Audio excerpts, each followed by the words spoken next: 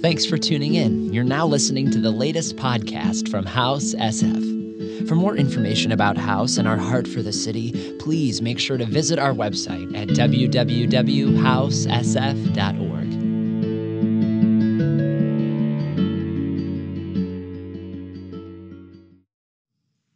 Should I just start by praying? I think so. I don't think we could pray enough. Is that good? Let's bow our heads and close our eyes. Father, thank you so much for today. God, we thank you for what you're doing. You're doing something new, and we get to be a part of it. So we commit this service to you, God. Have your way. Speak to us today. May we be built up. May we be encouraged. May we be challenged. Father, I ask that we would not leave this place today the same way that we walked in. Change us, Lord God. We thank you, and we just want to say we love you. In Jesus' name, amen. All right, I have a bit of a random question to start off with this morning, but I kind of get the juices flowing. Who loves mathematics? Wrong question to ask, right? Sergi loves it. Used to, not anymore. You've fallen out of love, right? Is that right? Yeah, you used to? Not so much, or you just don't want to admit it because you're too cool now? No. Now I use the calculator. Oh, the calculator. Oh, you've cheated on your first love, man. Anyone else love math? No? Yeah, kind of ish, right? I tell you what, I appreciate it. Arlene, I know you love some math. She's just beaming. She's like trying to hold it in. She's ready to do laps around the room and tell everybody how much she loves math. Now, I was thinking about it, and I think math was one of my probably least favorite subjects in school, unfortunately.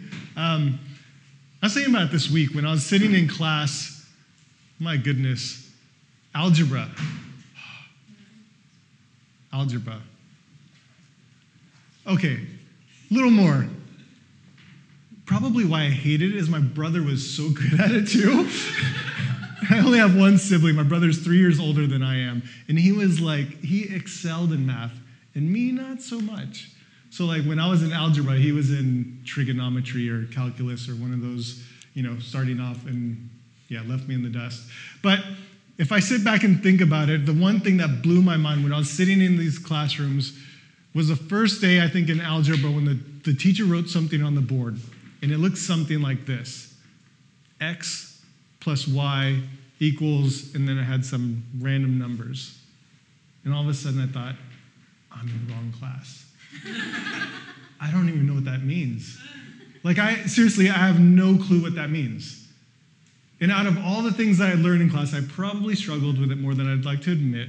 Out of all the things that I remember, the most profound thing that I remember from that class was one thing that the teacher said. And it actually stuck with me throughout all these years. He actually said, you can't add apples and oranges. How profound is that? Mind's blown. I'm looking at everyone, and everyone's just like,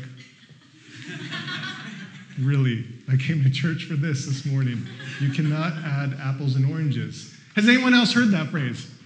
Yeah? It's okay to nod. You can wake up. You're here with me. This is engaging. We've all heard it, right? What is it about? You cannot add apples and oranges. It's like you can't add one thing to another, right? It has to be the same. Later on, we had the game Apples to Apples. Anyone play Apples to Apples? You guys are struggling working up. There's 2 people out of all of you play that game. Liars. Liar. We need to repent. We're just going to stop the service. And we're going to have prayer time for the rest of you. You guys need to repent. Come to the altar. We'll start playing break out a keyboard. Isaiah, start playing the piano in the back. We're going to get this. Come on, guys. So, understand the concept behind this, right? If you think about it, an apple tree produces apples. An orange tree produces oranges. Orange. I'm struggling too this morning. So you cannot add the two together because they're both different, right? So that's why you can only really compare apples to apples, because an apple tree cannot produce an orange. And an orange tree cannot produce an apple, vice versa, right? Kind of makes sense then. In Matthew chapter 12, I was reading when Jesus says, For a tree is recognized by its fruit. For a tree is recognized by its fruit. In fact, if we actually look back a few more chapters, 5 chapters to be exact, in Matthew chapter 7, Jesus is teaching about false prophets, teachers, and disciples, and he actually refers to the fruits in their lives. So I'm going to read that for you. That's Matthew chapter 7, verses 16 through 20. And Jesus said, "By their fruit you will recognize them. Do people pick grapes from thorn bushes or figs from thistles?" Anybody even know what a thistle is? Oh, you're so smart. And you guys just don't want to answer. Thank you. At least one hand goes up. Verse 17, "Likewise, every good tree bears good fruit, but a bad tree bears bad fruit." Makes sense, right? Yep. Apple tree can't make oranges, orange tree can't make apples, right? So a good fruit or a good tree makes good fruit, bad tree, bad fruit. Verse 18, "A good tree cannot bear bad fruit, and a bad tree cannot bear good fruit. Every tree that does not bear good fruit is cut down and thrown into the fire. Thus, by their fruit, you will recognize them." There's something about that. So by their fruit, you will recognize. It makes sense. You walk up to a tree and you can tell apples on it. It's probably going to be an apple tree. Not really going out on a limb, right? Walking up to another tree or a grapevine. Shocker, there's grapes on it, right? You can actually tell what it is by the fruit on the tree. Right. Are we good? You're waking up. I'm going to be like shouting at you guys in a minute to get you awake. Come on. Okay, so it makes sense then that Jesus says grapes from grapevines, figs from... There you go. Did you fig plants? A fiddle leaf fig. No, so San Francisco. All right, do you guys know this with fig trees that the leaves actually don't come out before the fruit? Yeah, actually at the same time. How weird is that? So you typically, leaves are on the tree first, and then it blooms and then bears fruit. Exact opposite. That's for free. If anything, that's the reason you came to church this morning. McGuire, you'll have fun looking that one up later. You'll thank me. So Jesus is basically saying, if you live a certain way, your life's going to reflect that. If you live a certain way, your life is going to show it, right? The legacy that you kind of lead is going to show that, or have you, for what we're talking about, you will yield fruit that reflects the way you live. You will yield fruit that reflects the way you live. Now, the Apostle Paul wrote a letter, kind of a scolding letter to the church in Galatia. And he's actually addressing something quite similar. This fruit that we're talking about. See, he builds a case vividly describing what is basically, it's referring to a life that is self-indulgent, self-centered, self-reliant, and how it looks like to not honor God in your life. He paints this picture, and it is quite vivid. He goes through all of these examples of what life looks like. If you do all these things, then your life is going to look like this. This is the fruit of your life when you practice this in your life, right? Yeah. And Paul actually tells them, he says, to walk by the Spirit, and you will not gratify the desires of your flesh. All right, well, flesh, what do you mean, your flesh? So flesh, he's referring to sinful nature or selfish desires or inclinations that are actually not from God. So he's saying if you walk by the Spirit, you will not gratify those selfish desires. You're probably going to gratify desires from the Spirit. Is that right? You guys with me? Yeah. So Paul goes on to explain to everybody. He says, for the flesh desires what is contrary to the Spirit, and the Spirit what is contrary to the flesh. They are in conflict with each other. That totally makes sense, right? So what God wants for us is different than what our selfish desires might want for us. And they're constantly at odds inside of us, conflicting. So the fruit is completely different. I think it's pretty plain to say. It's quite clear. So whatever you're building in your life or the way that you live your life, it's going to be people will be able to see by the fruit. I want to read this to you, and I want you to think about this. This is going to be kind of the theme over this morning. The fruit you bear is determined by what you behold. Think about that for a moment. The fruit you bear in life is determined by what you behold. If I behold and give all my affection, my adoration to my selfish desires, the fruit in my life is going to show that. If I behold people pleasing and pleasing everybody else in my world, the fruit I produce is going to show that. It's going to show that I put everybody's opinion of me before mine and before God's. Right? Yeah. And if there's this desire in me to live by what Paul says is the Spirit, then the fruit of my life is going to actually show that I'm following God and walking in step with God. In Galatians chapter 5, verses 22 through 23, let's read from that. I'm actually going to read from the English Standard Version, so if you want to look up on the screen behind me. Paul tells them this. He says, but the fruit of the Spirit is love, joy, peace, patience, kindness, goodness, faithfulness, gentleness, self-control. Against such these things there is no law. See, this is what a life that's yielded to and led by the Holy Spirit of God looks like. A life that we could fully live and step into all that God has created for us and created us for. I'm going to read that again. But the fruit of the Spirit is love, joy, peace, patience, kindness, goodness, faithfulness, gentleness, self-control. Against such things, there is no law. Quite the list, right? It's a great list, all amazing things, right? A bit daunting. Or is that just me? I read that and I'm like, wow, yeah, I got a little bit of that. Probably like more 80% on this one, maybe 30% on that one. That one, let's focus in on the other ones. Let's skip that one, self-control, yep. Oh, that's kind of during certain times. Gentleness depends on who it's with, right?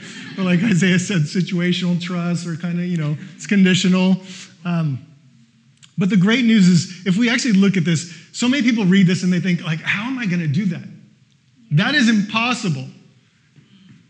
It actually is. We can't do it on our own. Yeah.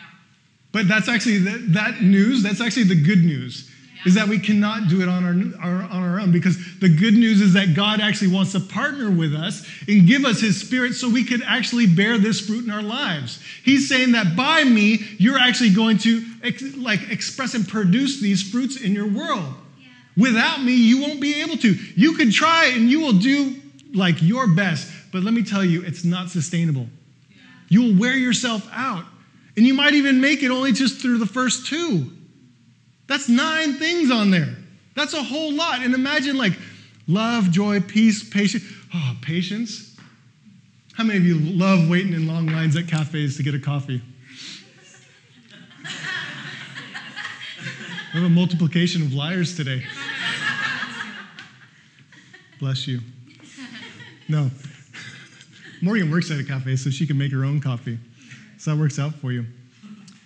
But going back to the Spirit, the fruit of the Spirit, see, there's natural and there's spiritual elements to producing the fruit of the Spirit. For us to yield is the natural portion. We yield and allow God to lead us, and then, of course, he provides the strength and empowers us to grow the fruit in our world. We can't actually grow it on our own.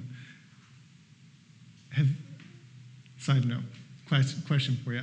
Have you ever tried to love someone that's unlovable or just difficult? Yeah. Right? Has anyone? Yeah. It takes supernatural power to do that, right? It is near impossible to love someone like that. You could be nice to them, but then you walk away and you're like, oh, man. Just want to say some choice words to them. Bless your heart.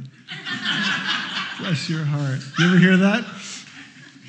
Oh, I love you. You're so good. Bless your heart. Let me ask you another question. Why does Paul refer to this? This is not a trick question either. Have you noticed Paul refers to it as fruit of the Spirit, not fruits, plural, of the Spirit? Why is that?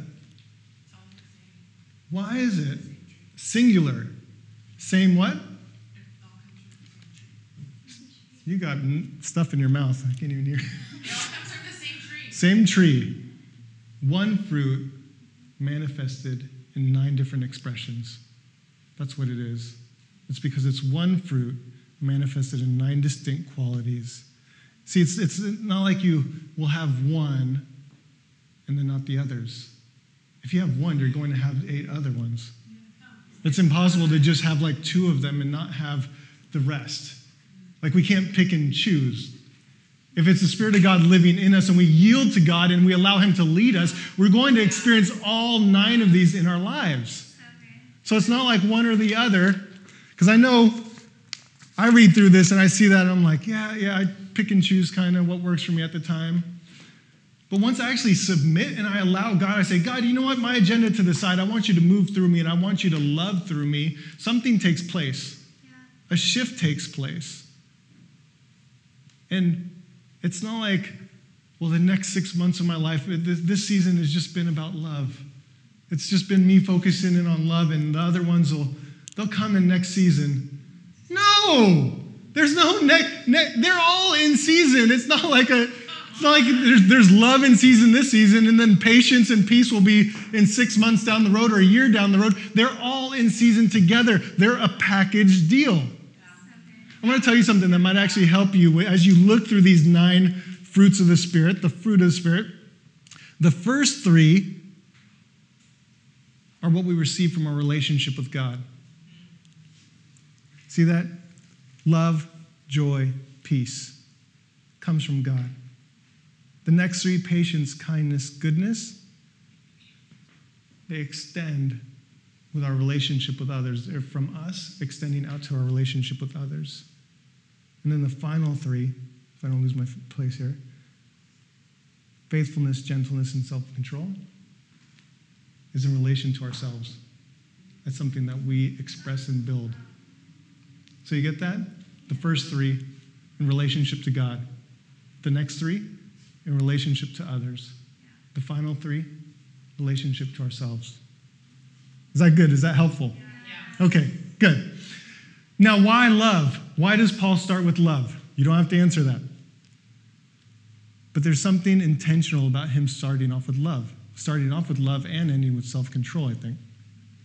See, Paul begins with love because he actually outlines earlier in this chapter, and I think it's around verse 14, that love fulfills the entire law. So he said all of the law and religious laws that everyone followed, love actually fulfilled that. So he begins with love, but there's more to it. See, the whole list here is actually built off of the first word if you run through everything. Love. It's because love is the essence of the entire list. If you go throughout those 9, you can see that love would be the driving force of every single one of those. It's the underlying principle of all other 8 of the fruits. Now, it's perfect sense that this would be the first Scripture tells us because in, 1 John 4:8, Scripture tells us that God is love. Yeah. So the same love that sent his Son to earth, the same love that Jesus motivated him to be on the cross for us, that love is not only available for us, but it's available in us. See, it resides in us. In John 17:26, I'm going to read from the Passion Translation. Jesus actually prayed to the Father. He says, I have revealed to them who you are, and I will continue to make you even more real to them so that they may experience the same endless love that you have for me. For your love will now live in them even as I live in them. So this love that he's talking about, that same love, the love of God, do you realize it's in you? You carry that love. That same love. The same love that motivated Jesus to give his life up, you actually carry that. And it's not just any love. The Greek word for this love is agape, which means it's an unconditional love. It's a pure, just unadulterated love. It's a love that only God can give, and it's a love that God has for us, and that's this word agape that's used there.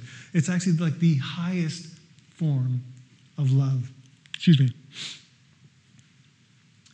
And this love your life can put on display for all when the Holy Spirit is at work in you. Amen? Amen.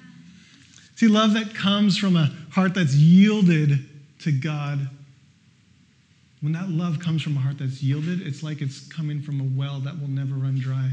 It's an endless resource. It's an endless supply. And all we have to do is rely on that source.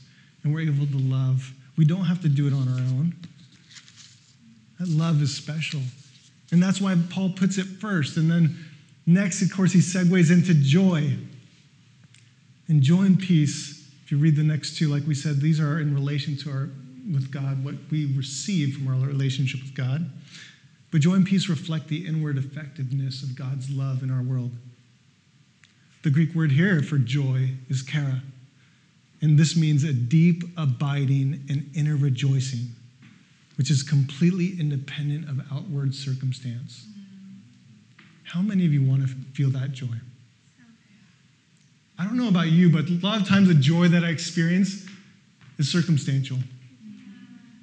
I want that joy that has nothing to do with circumstance, nothing to do with whatever's going on in my world, but it is that deep joy that comes from God himself. In fact, this same joy is actually referenced in Hebrews chapter 12. It's talking about Jesus, and Scripture says, "For the joy set before him, he endured the cross." That joy that Jesus had when he thought about your face, all of you. When he marched up to that cross and knew that he was giving up his life, there was a joy that resounded in him that he's made available to you. That's the joy that he has for you. Not just any joy. It's a joy that circumstance actually cannot make waver. It's a joy that bad news or a bad report will not take away. This is a joy that is rooted in a firm foundation of God himself. That's true joy. Now, the fruit of peace, it's the exact opposite of anxiety. It's the exact opposite of stress. The peace that's referenced here in this fruit, God actually exchanges it for those other items. When we're feeling stress and we're feeling the weight of the world, Jesus says, "Peace I leave you, my peace I give you." It's actually his peace. And he exchanges that for our burdens, for our worries, for our stresses, everything that we've taken on. Yeah. See, what happens in life is we start to see these things and we start to almost think like, "God, I know you're big, but I don't know if I could fully trust you with it because this is hurting. This doesn't feel right." And then what happens is we allow that stress and that anxiety to come up. And it's not like we're saying, "Hey, come over and, load me up, anxiety." No, it's all subconsciously. It's the way that we're wired that it just comes. It doesn't ask for permission. Anxiety comes when you least want it. Yeah. In fact, when do you ever want anxiety or stress, right? But it comes, and it comes, and it comes in a flurry, and it comes in waves, and it hits you, and it completely rocks you and gets ready to take you out. But Jesus is saying, what I have is here for you. All you need to do is accept this because I actually want to take that from you. That worry, that stress that might keep you up at night, I want to take it. You're my child. I love you. I want to give you my peace. So that's what's readily available for us. Just want to reiterate what I said earlier. The fruit you bear is determined by what you behold. The fruit you bear is determined by what you behold. When we behold Jesus Christ, like we talked about last week, when Peter and John went to the Sanhedrin and all the religious officials are coming down on them for healing a man, right? And the religious officials walked away and Scripture literally says they took note that these men were unlearned, but yet it was so obvious to them that they had been with Jesus. Wow. See what happens when you behold the living God? When we fixate our eyes on him in all of his glory, that's what we bear. People can see that. We bear his image. People can tell when you're around God. Fruit of the Spirit is that literally, it's like the mark and the manifestation of the presence in our lives. The presence of God. When you spend time in the presence of God, you leave changed. You cannot be in the presence of God and not be marked. What happened when Moses went up on the mountain and spent time in the presence of God? He came down literally glowing. Something manifests, something takes place. Like our flesh, our bodies can't handle being in the presence of God. So something starts to go on inside of us, right? And then when we step out from the presence of God, that's the fruit that we bear.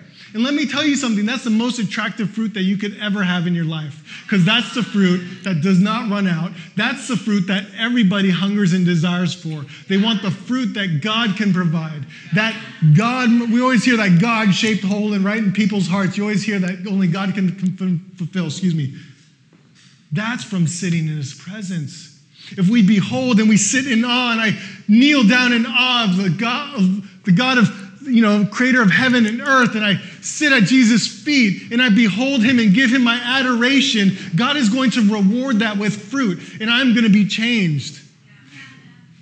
These fruits that we would strive for and work so hard to love people and to be patient and to have peace and to be kind and have self-control, all of these things that we find so difficult in trying, because let's be frank, they are. But when you sit in the presence of God and you behold the living God, it's a byproduct. It just comes with it. You don't have to strive anymore. You could just sit back in the presence and receive. And then you walk out and people see what's on your life.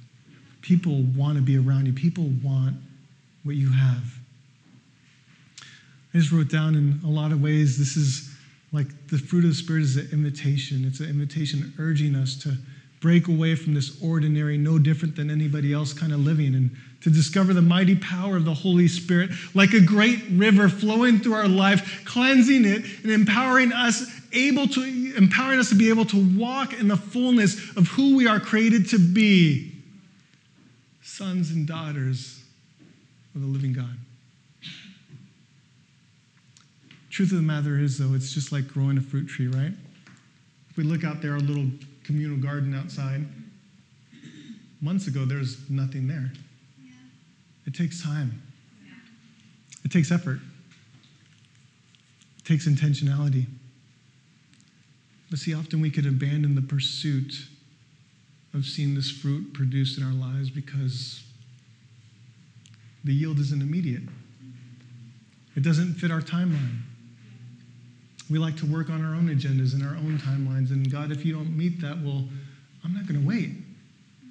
I don't have time for this. I have goals I want to achieve. I have things in life I want, there's areas I want to be in life. And so we've completely abandoned this. Or have you ever faced a decision that's really difficult to make? And you kind of know, like, what would God want me to do? It's probably that, but that's just too hard. Let's be real. I don't want to go through that. And then what happens? We wonder why we're not yielding fruit, why our lives are not producing this fruit, why we're not experiencing this love, this peace, this patience, kindness, goodness, why we're not experiencing self-control, why self-control has been the one thing we've struggled with for years. We wonder why. Yet any time, it's as if we plant the seeds and we water and wait for God to grow it.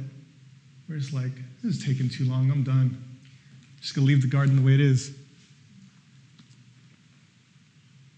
And let's be straight up. We're not exempt from succumbing to our fleshly desires too. Like our sinful nature or like our selfish desires, like we're not exempt from that. Christian or not, you're not exempt. You're not bulletproof. Like God's given you victory, but you still need to be able to step into freedom. You might have won the battle, but walking on your own in victory, you're still not fully in freedom. You need to walk in step with the living God, and then you'll experience freedom. You hear me? Like it's possible to experience victory, but not to experience freedom. And I know many people that have experienced this in their worlds. They've been praying for breakthrough. They've experienced breakthrough, but then they haven't experienced complete breakthrough. And they're like, it's still a struggle. I might have passed this and I might have made it through this tough season, but it is still a struggle for me. It still haunts me. You see it all the time.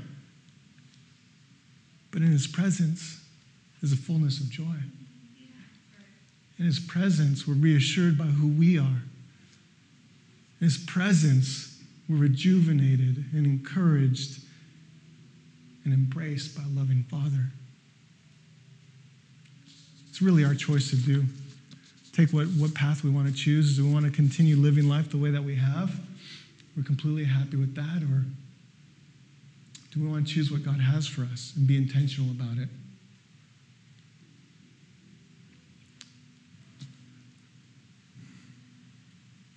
And I'll just be straight up too. This is something I need to work on. I'm constantly working on this. Yeah, I'm a pastor of a church, but I still have to work on this as well, because if I'm not careful, I could see myself starting to get anxious. I could see the stress building up in my world. Even the past couple of weeks, I was telling Emery, I was like, we're in Reading, and we sat down for lunch one day, and I said, I'm just overwhelmed. If I don't check myself and realize, actually, I need to spend time with God. I just need to sit with him, because this isn't for me to carry. He's going to shoulder the load for me. I actually don't have to do this, but what I'm doing is I'm clinging onto it because I need to do this. I need to get this done. I need to achieve this. I'll tell you, I'm just going to be, I could be negative too. I could get negative in a heartbeat. And it's not good. That is not from God. And let me tell you what, not only does that steal my joy and my perspective, ruins my perspective, it steals the joy of others around me. So we don't realize the decisions that we make in life and our daily decisions of what we choose to believe or choose to hold dear in our heart, it actually impacts the people in our world. Speaking of work, some of us want to produce and experience more fruit, but we actually lack the depth and the root system, right, to bear this fruit. To experience more fruit, you need deeper roots to allow this to take place. But for roots to go down deep, we need to break more ground and address issues that are not easy. And that maybe we've tried to address before, and they're difficult. Steps of Breakthrough, October. You want to be there. Shameless plug. But do you realize, family, that we need to give God clearance to do so? He's not just going to force his way into our world and say, let me at it, I'm going to heal everything, all the stuff, the deepest, darkest secrets that you have, I'm going to just redeem everything. He says, yes, I'm going to, but he wants you to allow him to come in. Yeah. He wants you to say, God, come. I want you to heal me. I want you to take care. I want you to restore me. And he will.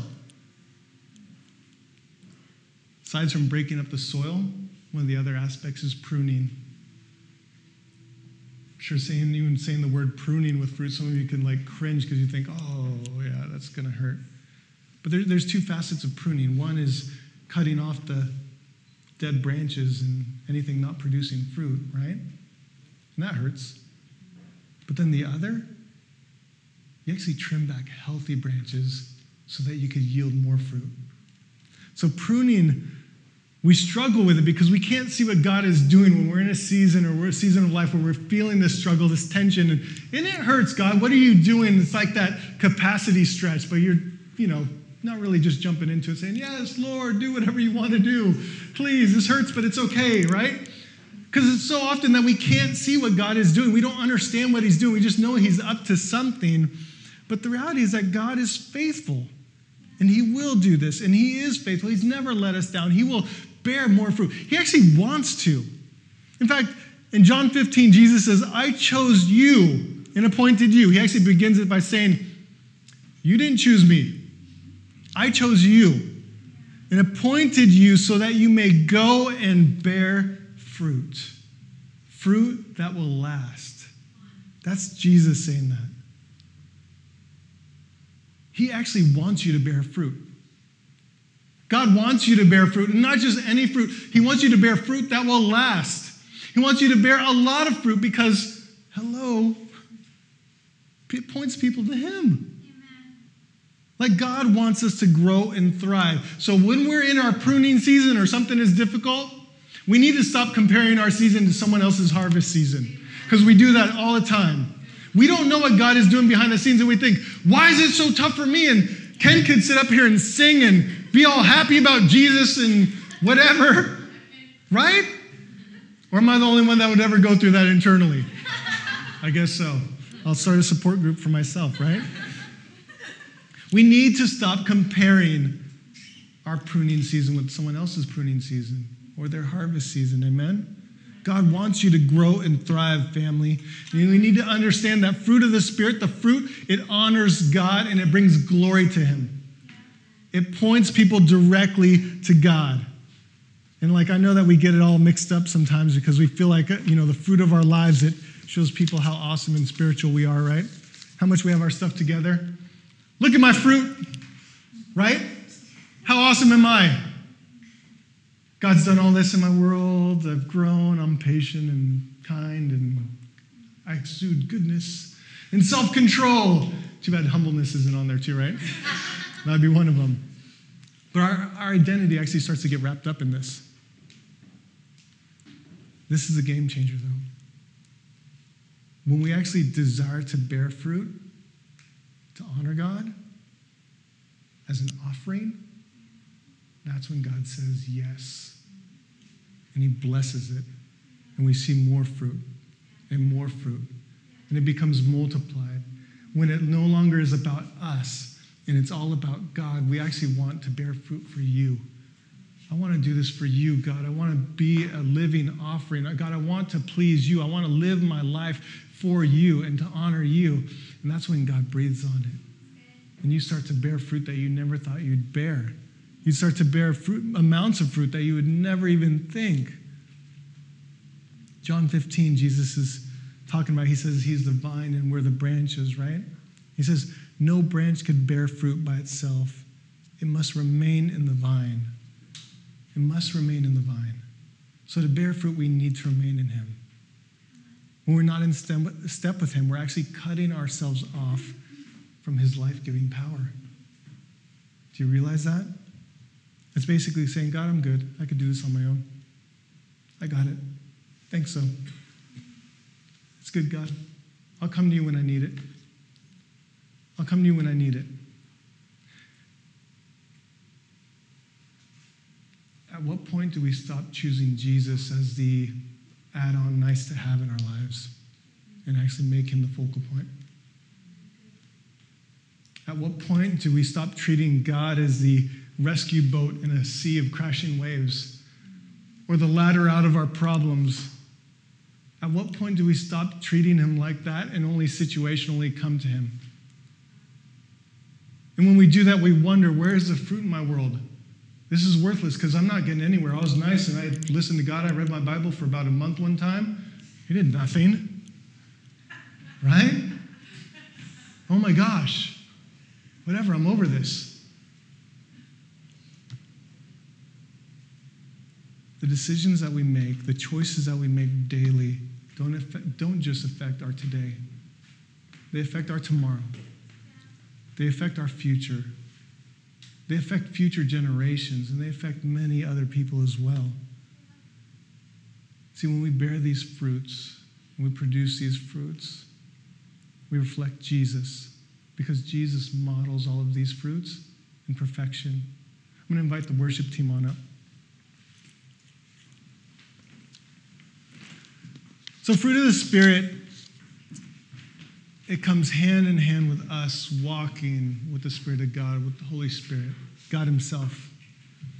God has invited us into an intimate relationship with the Trinity, with Him. Holy Spirit is Him. It's God. He is God. He's invited us into this. Let me tell you, God's heart for you is actually to conform you to Jesus, not to conform you to this world. But I want to read for you because I know, especially in today's day and age, a lot of us struggle with the word conform because we might not even realize what the true meaning is. We understand what one of the meanings is, but to conform is to be similar or identical, but to be in agreement or harmony. God wants us to be in harmony with Jesus Christ. He wants us to mirror Him to the world around us because the world around us is crying out for love. That perfect love, that unadulterated, perfect love that's unconditional, that has no stipulations around it. The world is crying out for that. The fruit we bear is determined by what we behold today. Family, the fruit we bear is determined by what we behold. So I got to ask you in closing, as we begin to worship, what has your adoration? What are you beholding today? Who has your heart?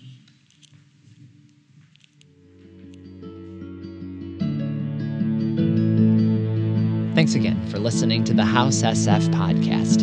We pray that you're encouraged today by this message. If you'd like to partner with and support our ministry, please visit us at www.housesf.org.